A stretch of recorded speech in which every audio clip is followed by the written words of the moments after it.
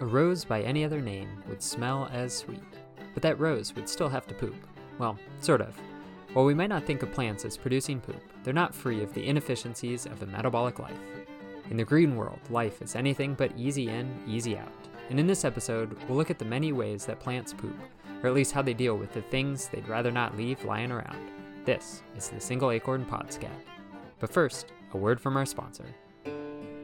Tired of waking up sore? Having restless nights? Tired of just, well, being tired? For the one that's always on the go, now's the time to slow down. Our patented sloth mattresses ensure 23 and a half hours a night of the most comfortable rest. Designed with you in mind, the middle of the mattress will fit to your shape and keep you there. And armed with vines on either side for you to cling to, they'll literally push you back into bed if you try to get up after anything less than 22 hours. Sloth mattresses, for the sleep you've been dreaming of. Hey there, fellow naturalists, and welcome to the Single Acorn Podcast. I am your host, Professor Iwigi, and I am here with Glenn Etter. And Glenn Etter is one of the brewmasters over at Aunt Aphid's Sweet Seltzer, which is, I guess I'm told, made from real aphid honeydew. That's correct. We milk them ourselves, too. We stroke their backs with, we have little feathers. Do you dress up like ants? Tiny birds. We did that before the business started just because it helps us work harder. So it's a collective owned. It's sort of a hive mentality. Yeah.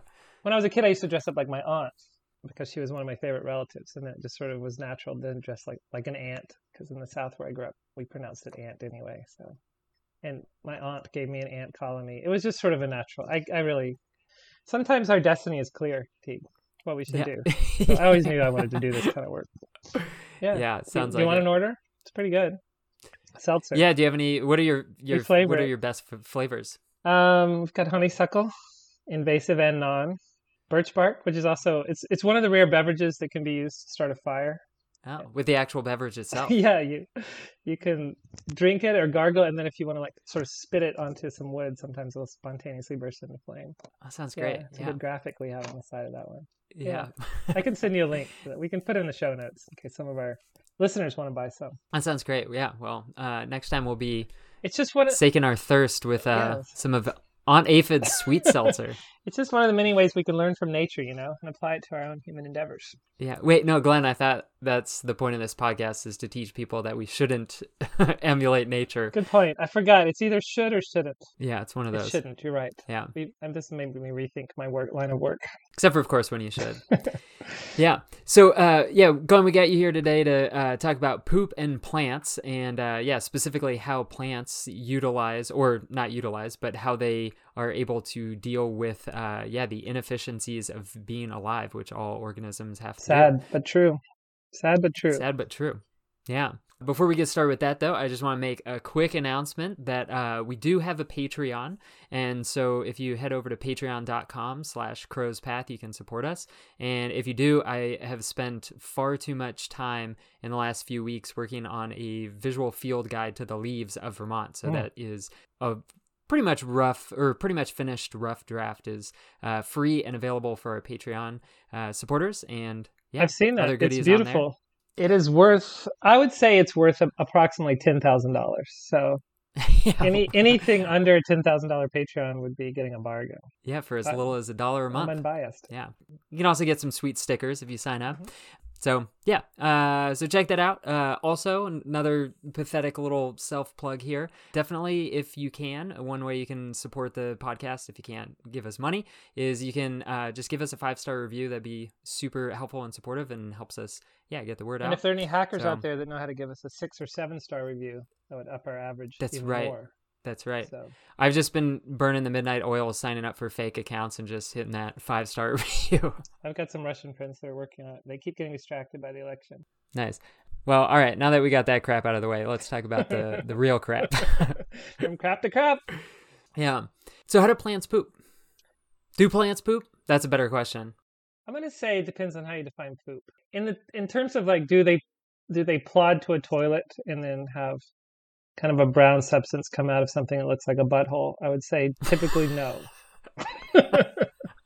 But I mean, in terms of excreting waste, surely, right? Life is inefficient, as you pointed out. Yeah. I mean, I hear they poop out oxygen. Does that count as poop that we breathe in?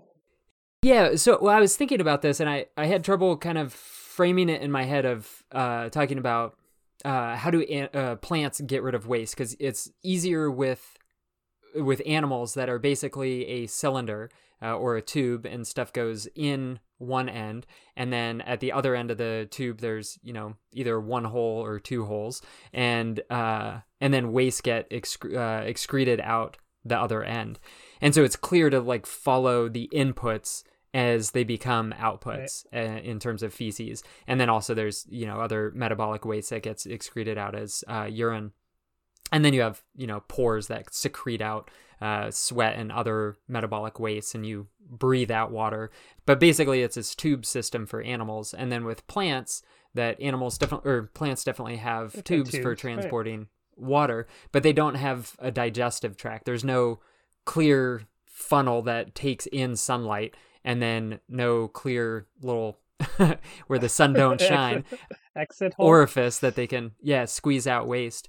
So I mean, if you look at animals that are highly metabolically active and that are eating constantly like a shrew, they're pooping constantly. And then animals that are significantly slower in their metabolism and their activity levels, like a sloth, they're only pooping, once a week or once every other week. And so with plants that are, in like one far end of that spectrum of activity levels, they don't have to output as much waste. So the load, pun intended, I suppose, of having all of these metabolic inefficiencies in your body, it doesn't weigh on plants in the same way that it would on an animal, even the least active of animals. But still, would the plants that take in the most sunlight and energy would tend to excrete the most? Excrete more than something that's in a low light situation. Is that fair to say, or low nutrient situation? Yeah. So I mean, a plant that grows really quickly is going to be metabolizing. It's going to be respiring more. So it's going to be burning. Yeah. So it's going to be burning a lot of energy, and so it has to. Because it's burning energy in the process of burning that energy, there are nitrogenous wastes as, cell division is happening. Not all of those cells are going to last to maturity in the plant, so they'll die and they have to, go somewhere. With animals, if you didn't shed any of those, so a lot of your excrement is dead cells, dead blood cells in particular, and then you have dead cells on your skin that you can just shed off, but the internal cells get sloughed off and excreted out as waste. But if you're a plant, those dead cells can actually be used functionally, and you can just incorporate those as tissue because they don't have a skeletal system, and so they can just incorporate that as part of their skeletal system. Are there any animals that do that? We can sort of like have these dead parts inside of us, give us stronger skeletons or more structure or something. Well, like a exoskeleton is it's not cellular, it's chitinous, so it's made out of a protein. So that's for all arthropods. So crustaceans, insects, they have these basically protein structures. Same with mussels. They have, the shell is made out of it's organic in nature, but it's not living anymore. Tissue. So that's using dead cells. Yeah. Okay. So we can do that. Yeah, so you mentioned oxygen. So oxygen's definitely a waste. So what we could think about it with a plant is maybe there's not stuff that they ingest that they then have to excrete out, but there's certainly stuff that either flows in through their body or is actively taken up or is produced through photosynthesis that ultimately has to be shed or isolated by the plant. So what are those different wastes? And you mentioned oxygen. Is oxygen a waste product, or what is oxygen to plants? I thought so. I thought it was part of the photosynthesis, whole equation, big long equations. Then you end up with some extra oxygen. Like, what am I going to do with this? When I catch on fire, so you exude it out through some pores or vesicles or the like. That's my primitive understanding of it. Could be wrong. Yeah, so oxygen is interesting because oxygen is essential for plants, but it's also toxic to plants, right? So, you mentioned fire. In order to burn energy in the form of carbohydrates, sugars, you have to use oxygen. It's the same thing when you burn a log. You're basically metabolizing the log in an inorganic fashion. So you're burning it using oxygen. And for organisms that are burning sugars, they are using oxygen to break down sugars and extract energy. Yeah. And so oxygen is totally essential for plants in terms of growth. So if you look at a tree has to have its roots up near the soil surface, especially in a wet area where it has to have the roots up above the water so that it has access to oxygen because it's using oxygen constantly for reproducing, for cell division and breaking down sugars and operating ion pumps and all sorts of different functions that roots have. So oxygen is essential, but oxygen's also a waste product of plants. And so in photosynthesis, we're not going to get in the nitty gritty of photosynthesis here. You're welcome. But oxygen is, so the most abundant enzyme on the planet is called rubisco, and it's basically what fixes carbon dioxide or takes carbon dioxide and speeds up and facilitates the process of combining that with water indirectly through a bunch of steps to make sugars. Right. Yeah. And so rubisco interacts with carbon dioxide, and that is its preferred, for a plant, that's the preferred reactant. The output is a carbon chain. And in the presence of higher concentrations of oxygen, rubisco will interact with oxygen and disrupt the cycle, the Calvin cycle, and produce waste products, ammonia, that the plant then has to deal with. And so oxygen, as a plant is photosynthesizing, oxygen's constantly being produced. So the plant has to get rid of that. You can't just ship it to where it needs it. It's an it can't just. It just can't. Yeah. So do you know how plants get rid of their oxygen? Don't they have their sort of pores that they open up and kind of poof it out? Poof. Yeah, I mean, I think there's little mouths that blow it out at each pore. Those are plant mouths. Plant mouths. The Latin term for plant mouth, actually I think it's Greek, would be stomata. Oh yes, the stomata. Very different from the stigmata, which I believe Jesus Very had. different from stigmata. People have in their hands sometimes, miraculously. Yeah, some plants will get stigmata, I would assume. In Catholic countries, I think. Yeah. The burning bush, I think. It had too much stigmata, too much oxygen, fire. It ties together nicely.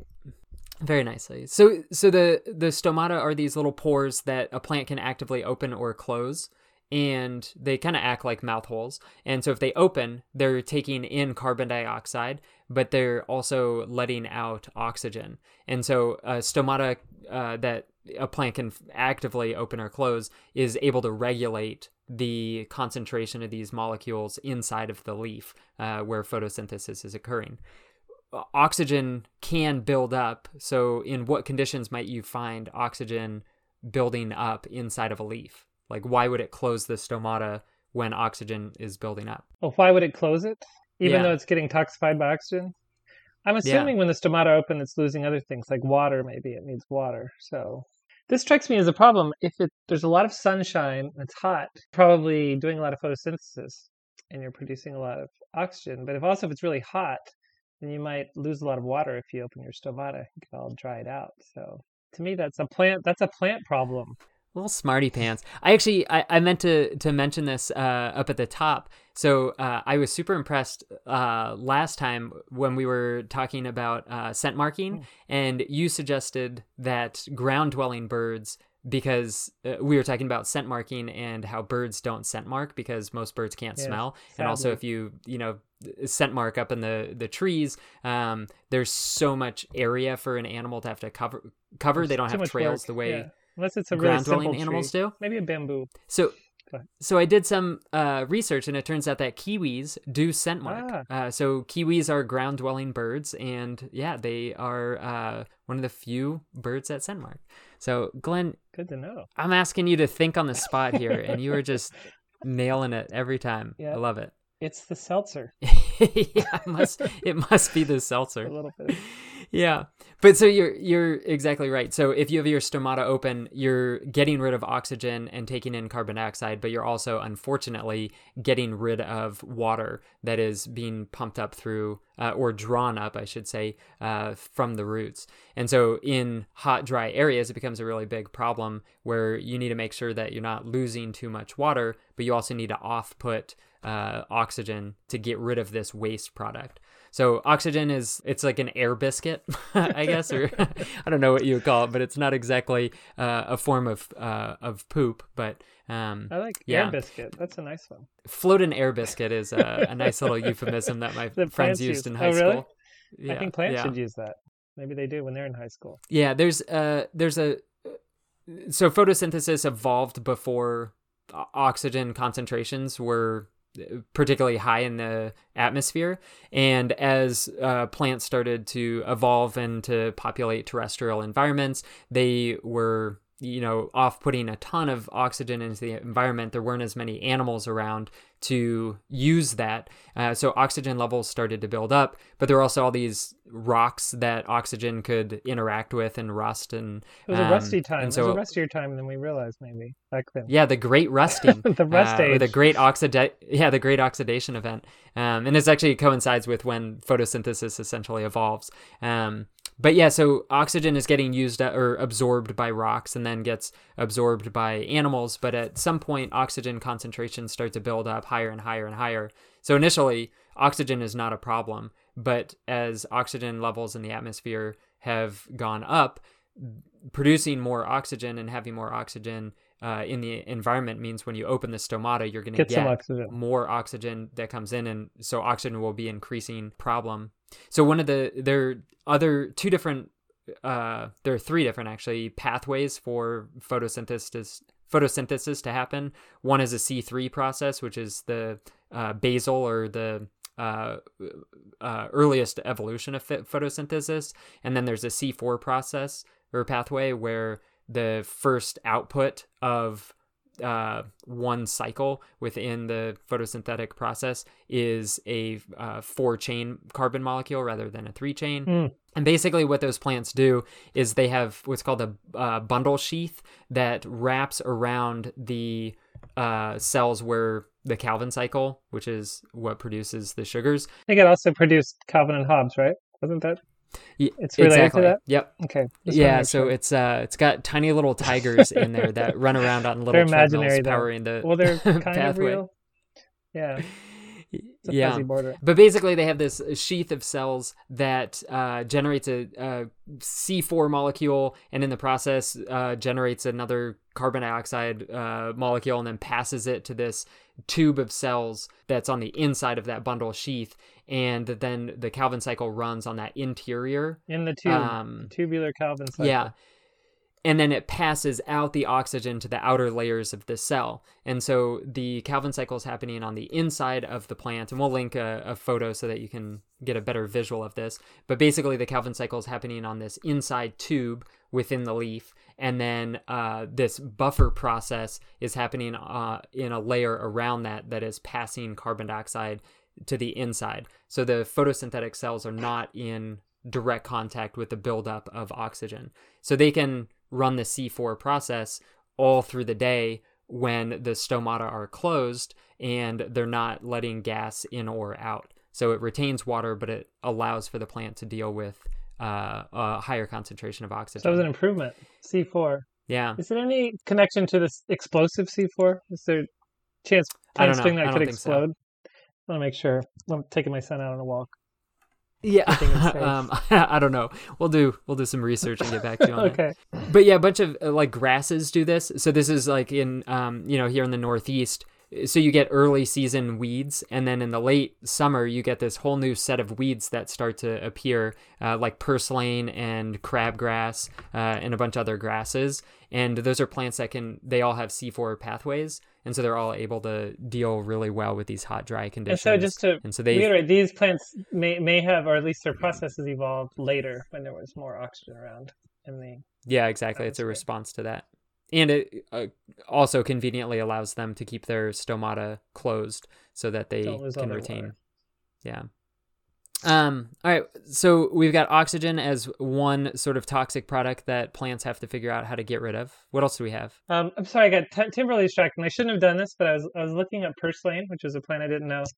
Did you know it's also called pigweed, little hogweed, fatweed, and pusley? And Those are great names, but they all seem a little, there's a little bit of anger or aggression behind some of those, I think. Yeah. Well, it's a weed. My friend, she was farming and selling locally. They were selling salad greens locally to restaurants. And one of the the chefs came to the farm to just see their operation. And he was like, oh, you guys are, I think they were selling basil for like $8 a pound or something like that. And then he was walking around and he's like, oh, you guys are growing purslane? She's like, no, we're, trying to weed that out. And he's like, oh, we'll buy that. And they wound up selling, I think, for like $9 a pound Even or something. more. It's got this really, it's like a lemony, buttery kind of flavor to it. And it's mildly succulent. So it's got these sort of a bit fatter leaves. Hence the name fatweed. Yeah. It says it can be eaten raw or cooked. I'm not a fan of the delicious. purslane. All right, so the question was, what other waste besides oxygen might a plant have? Yeah. Well, I feel like they might have some, if a plant's too ambitious and it feels like it wishes it could walk around like the animals, it might have some dreams that have gone wasted that it needs to get rid of. Wait, I was thinking more about myself there. What else does it produce as a waste? Well, I mean, it sounds like humans have these nitrogenous wastes that are partly because of our cells have nitrogen, but maybe partly because of different metabolism. And so it sounded like plants can sometimes convert those cells into their own structure, but maybe they still have some cells they have to slough off or some nitrogen running around that they have to get rid of. Even though that would be weird because they also need nitrogen, right, to grow. Maybe they could fertilize themselves. Well, in some, so nitrogen actually, so fertilizer burn can be a real thing. And there are some plants like strawberries have these things called hydothodes, which are these little pores at the margins. You might have actually seen this there are a bunch of different plants that have this. Like typically plants that grow small, low to the ground, so trees don't have these. What happens is, like, say it rains at night and then the water builds up in the soil and the plant, which has salts inside of its body, creates a gradient pressure where water wants to flow from the area where there's no salt out in the soil into the area where there's a lot of salt. So water starts to flow into the roots and pressure builds up in the roots. And then to relieve that pressure, water then gets pushed up towards the top of the plant, and then it gets pushed. You can't just ever squirt out like a fountain, can it? Well, so it builds up at the edges of the leaf, and there are these little pores, these hydothodes, and at the edges of them, you get these little beads of water droplets. Wow. And so the images of guttation that's what it's called, guttation, the exudation of these little droplets of water. But one of the things it can do is it can actually pass nitrogen that's inside of the roots. It can pass that nitrogen up into the leaf and then out on the margin. So sometimes the margins have like this little sort of white crust around the edge of it. And like those are, it looks a little more like if you go for a run on a hot day and then afterwards you dry off and you have all that crusty salt on you. I like that look. I go for that look. Sometimes I'll just put table salt on my face when I go out. Formerly, when I was single. Didn't work that well, but sometimes animals would come up and lick me. Nice. By the way, the images on gutations are beautiful on the internet. They're really quite special. Okay, so and you're saying fertilizer burn, that's when you get too many nutrients, and the plant takes in too many nutrients, and it can... Yeah, so that would be like if you have high concentrations of potassium or nitrogen in the soil. But then I think what you were talking about is the metabolic waste is like, proteins get broken down and stuff like that. So when you have waste on a smaller cellular level, plant cells have a organelle in them called a vacuole that they're able to, a bunch of waste materials can get packed inside of it. So it basically is like a little internal trash receptacle where they can pack away waste in there. Oh my God. And then what happens to it? Does it just stay there? Like amber? It kind of depends. So, plants are not super metabolically active. And for a lot of plants, they're annuals. So if you can just kind of isolate your, if you're a trout lily, your leaf which is growing really fast and maybe producing a lot of metabolic byproducts, you are your leaf is around for a month and then it disappears, right? It dies completely, and then all that stuff returns into the soil to get broken down. So for most plants, they actually can just kind of cordon off the area that's toxic and then wait for it to die. This would be just like if we got a bunch of trash bags in our house and just left them in different places. Just like close them up, just put them in corners in our house or in a closet. Which I'm not advocating, again, for our listeners, unless... Yeah, and then you just moved. Yeah, you just move or wait for your house to collapse. Yeah, which would be the equivalent of, going to seed. Or, if you're a tree, so a tree can just deal with it by putting all their waste products in their leaves and then shedding their leaves every year. So are the chat lily leaves full of vacuoles? Because we nibble on those sometimes in the spring. We just like chewing down plant waste. Yeah. I mean, it's not a big deal. Okay. Yeah, there's these secondary metabolites, which are like terpenes and resins and stuff like that. That are, so those were previously thought like this is one of the biggest misconceptions that you'll find in researching plant waste is that plant waste has been co-opted to serve defensive functions in the plant, but those secondary metabolites are actually things that are actively generated by plants and not waste products. So the things that you would be more concerned about ingesting in a plant are things that the plant is actively producing to defend itself from you. Because they poop out oxygen. Yeah. They may also poop out rainbows, for all I know. Yeah. I think that might be unicorns. I can't remember. Well, it's possible. But yeah, so a plant, the vacuoles are on like a cellular level, and then like I was just mentioning, on the organ level, you can, shunt all of your waste products into a leaf and then shed those every year. Salt, which is another thing that plants ingest or take in through the roots that they then have to worry about building up in higher and higher concentrations. There are a bunch of different plants like mangroves, or I used to live out in California, and one of my favorite plants was coyote bush. And coyote bush and mangroves, both, they're different species of mangroves, but they all have these little salt glands that are on the surface of the leaves. And basically what they do is they use ATP, which is like a really easily accessible energy source. And they use that to power these pumps that pump salt into the glands. And then the glands swell and swell and swell. And they get so filled with salt that eventually they sort of like squeeze out these little crystals of salt. So the leaves of coyote bush, one of the reasons I love it so much is you can just lick them and they're super, super salty. Wow. They taste really good. And they grow, all of these are plants that are growing in areas that are really salty. So either deserts, where an old salt basin is dried up, like in Utah, or in like in coastal marsh areas. Salt water.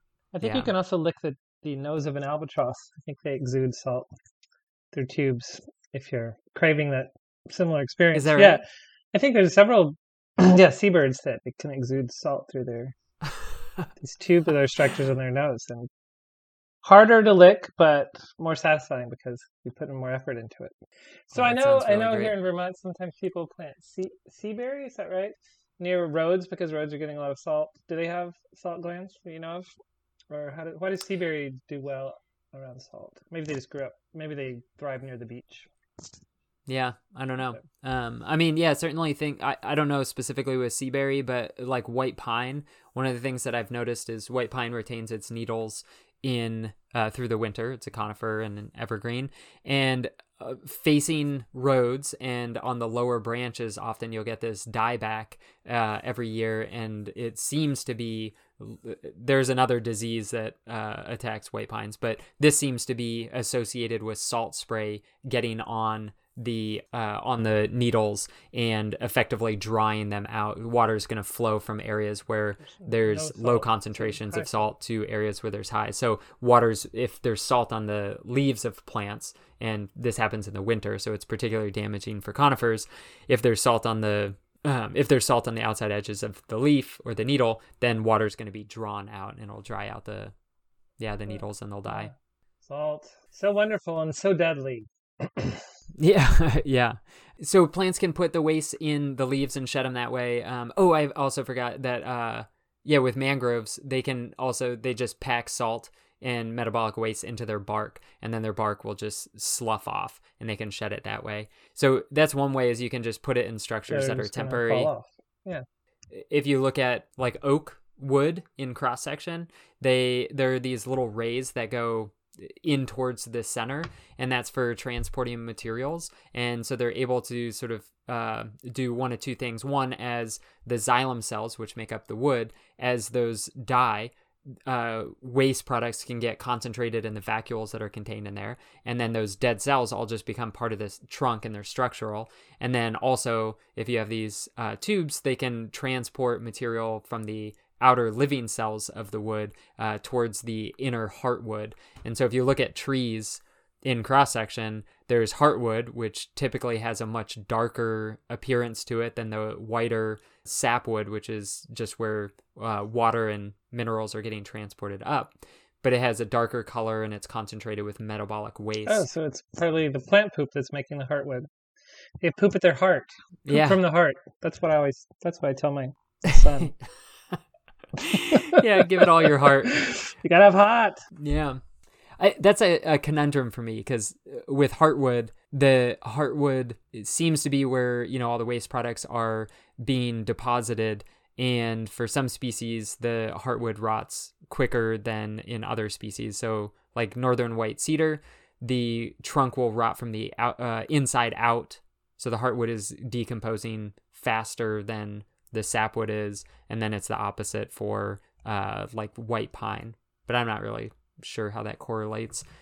Some things seem to be attracted to eating the waste products of plants. Yeah. Do you know any plants that eat?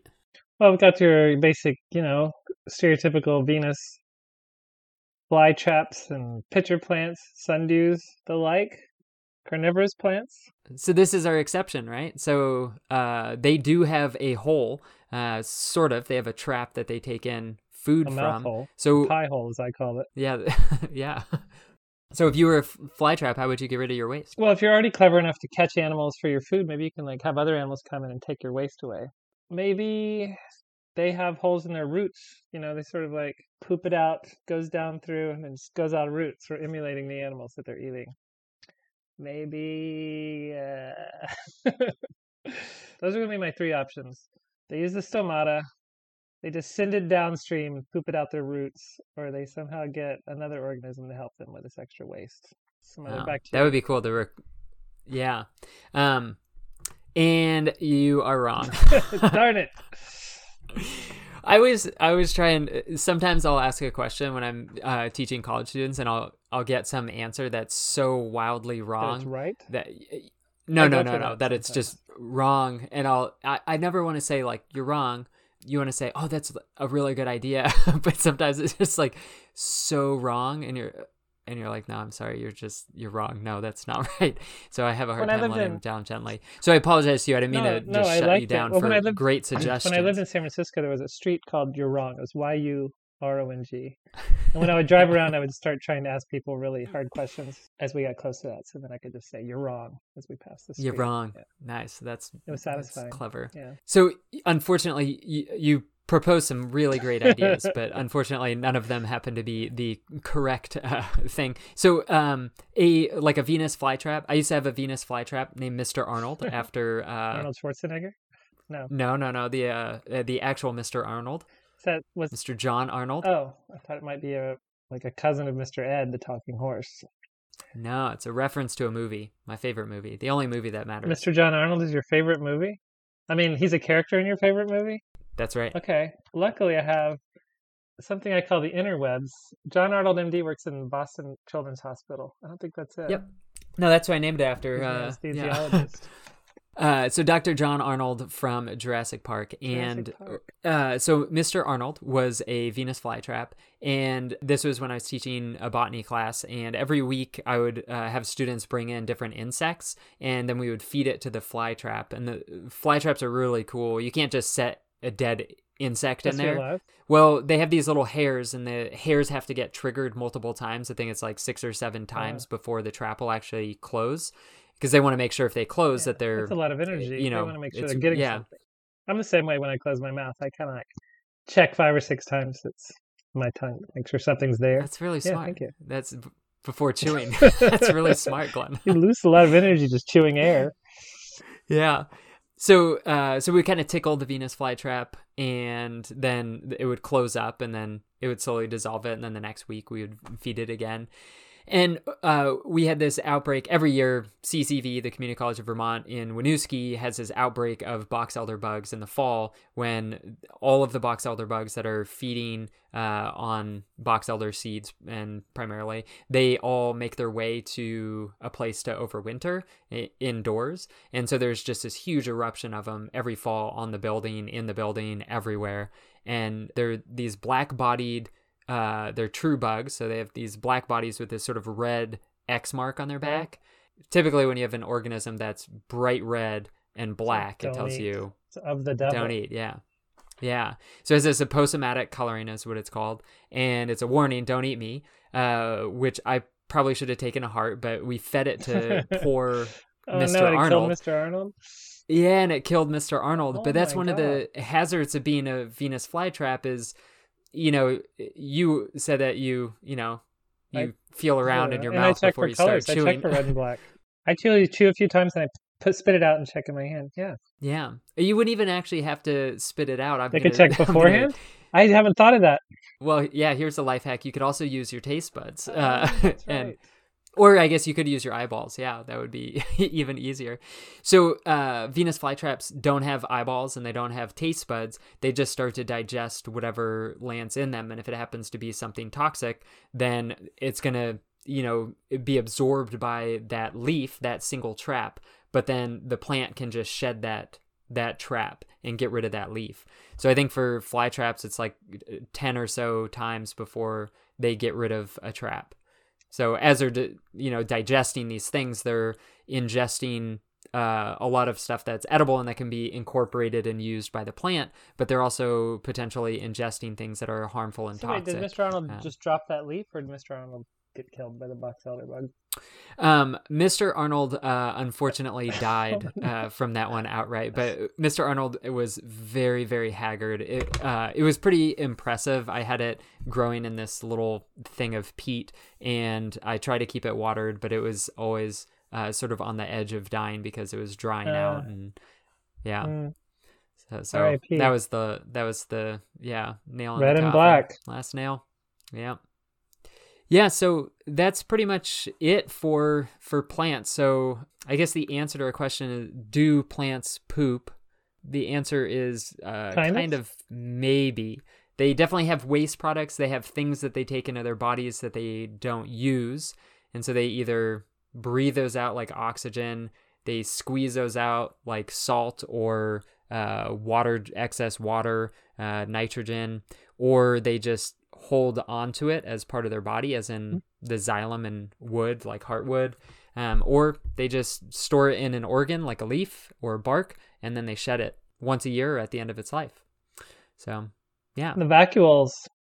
I think vacuoles should be used more widely in English. We should maybe call each other vacuoles, or just like, I'm just going to make a little vacuole here, make a little trash pile. Deal with it later. Yeah, you could do that. I mean, vacuoles are used for a bunch of different stuff. So in plants, they can also pump a bunch of water into a vacuole. And when a vacuole is full, there's a central vacuole in a plant cell. And when that's full, it makes the plant cell rigid.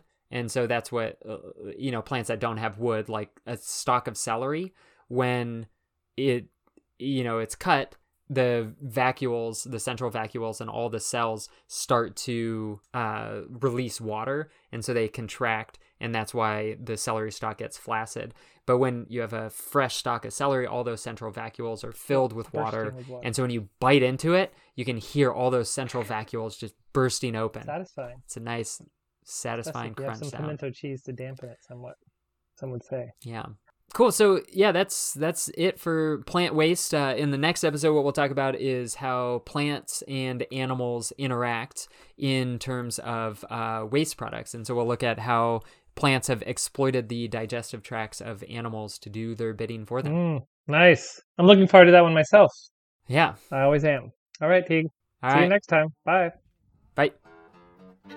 There's something far less silly about vacuoles, secondary metabolites, heartwood, and stomata than a good old-fashioned pile of poop. But plants never were much for humor anyways. In the next episode, we'll wrap things up by looking at the peculiar relationship humans have to our waste. Until then, we'd greatly appreciate you dropping a 5-star review for us. It definitely helps us get the word out there on iTunes and other podcast apps.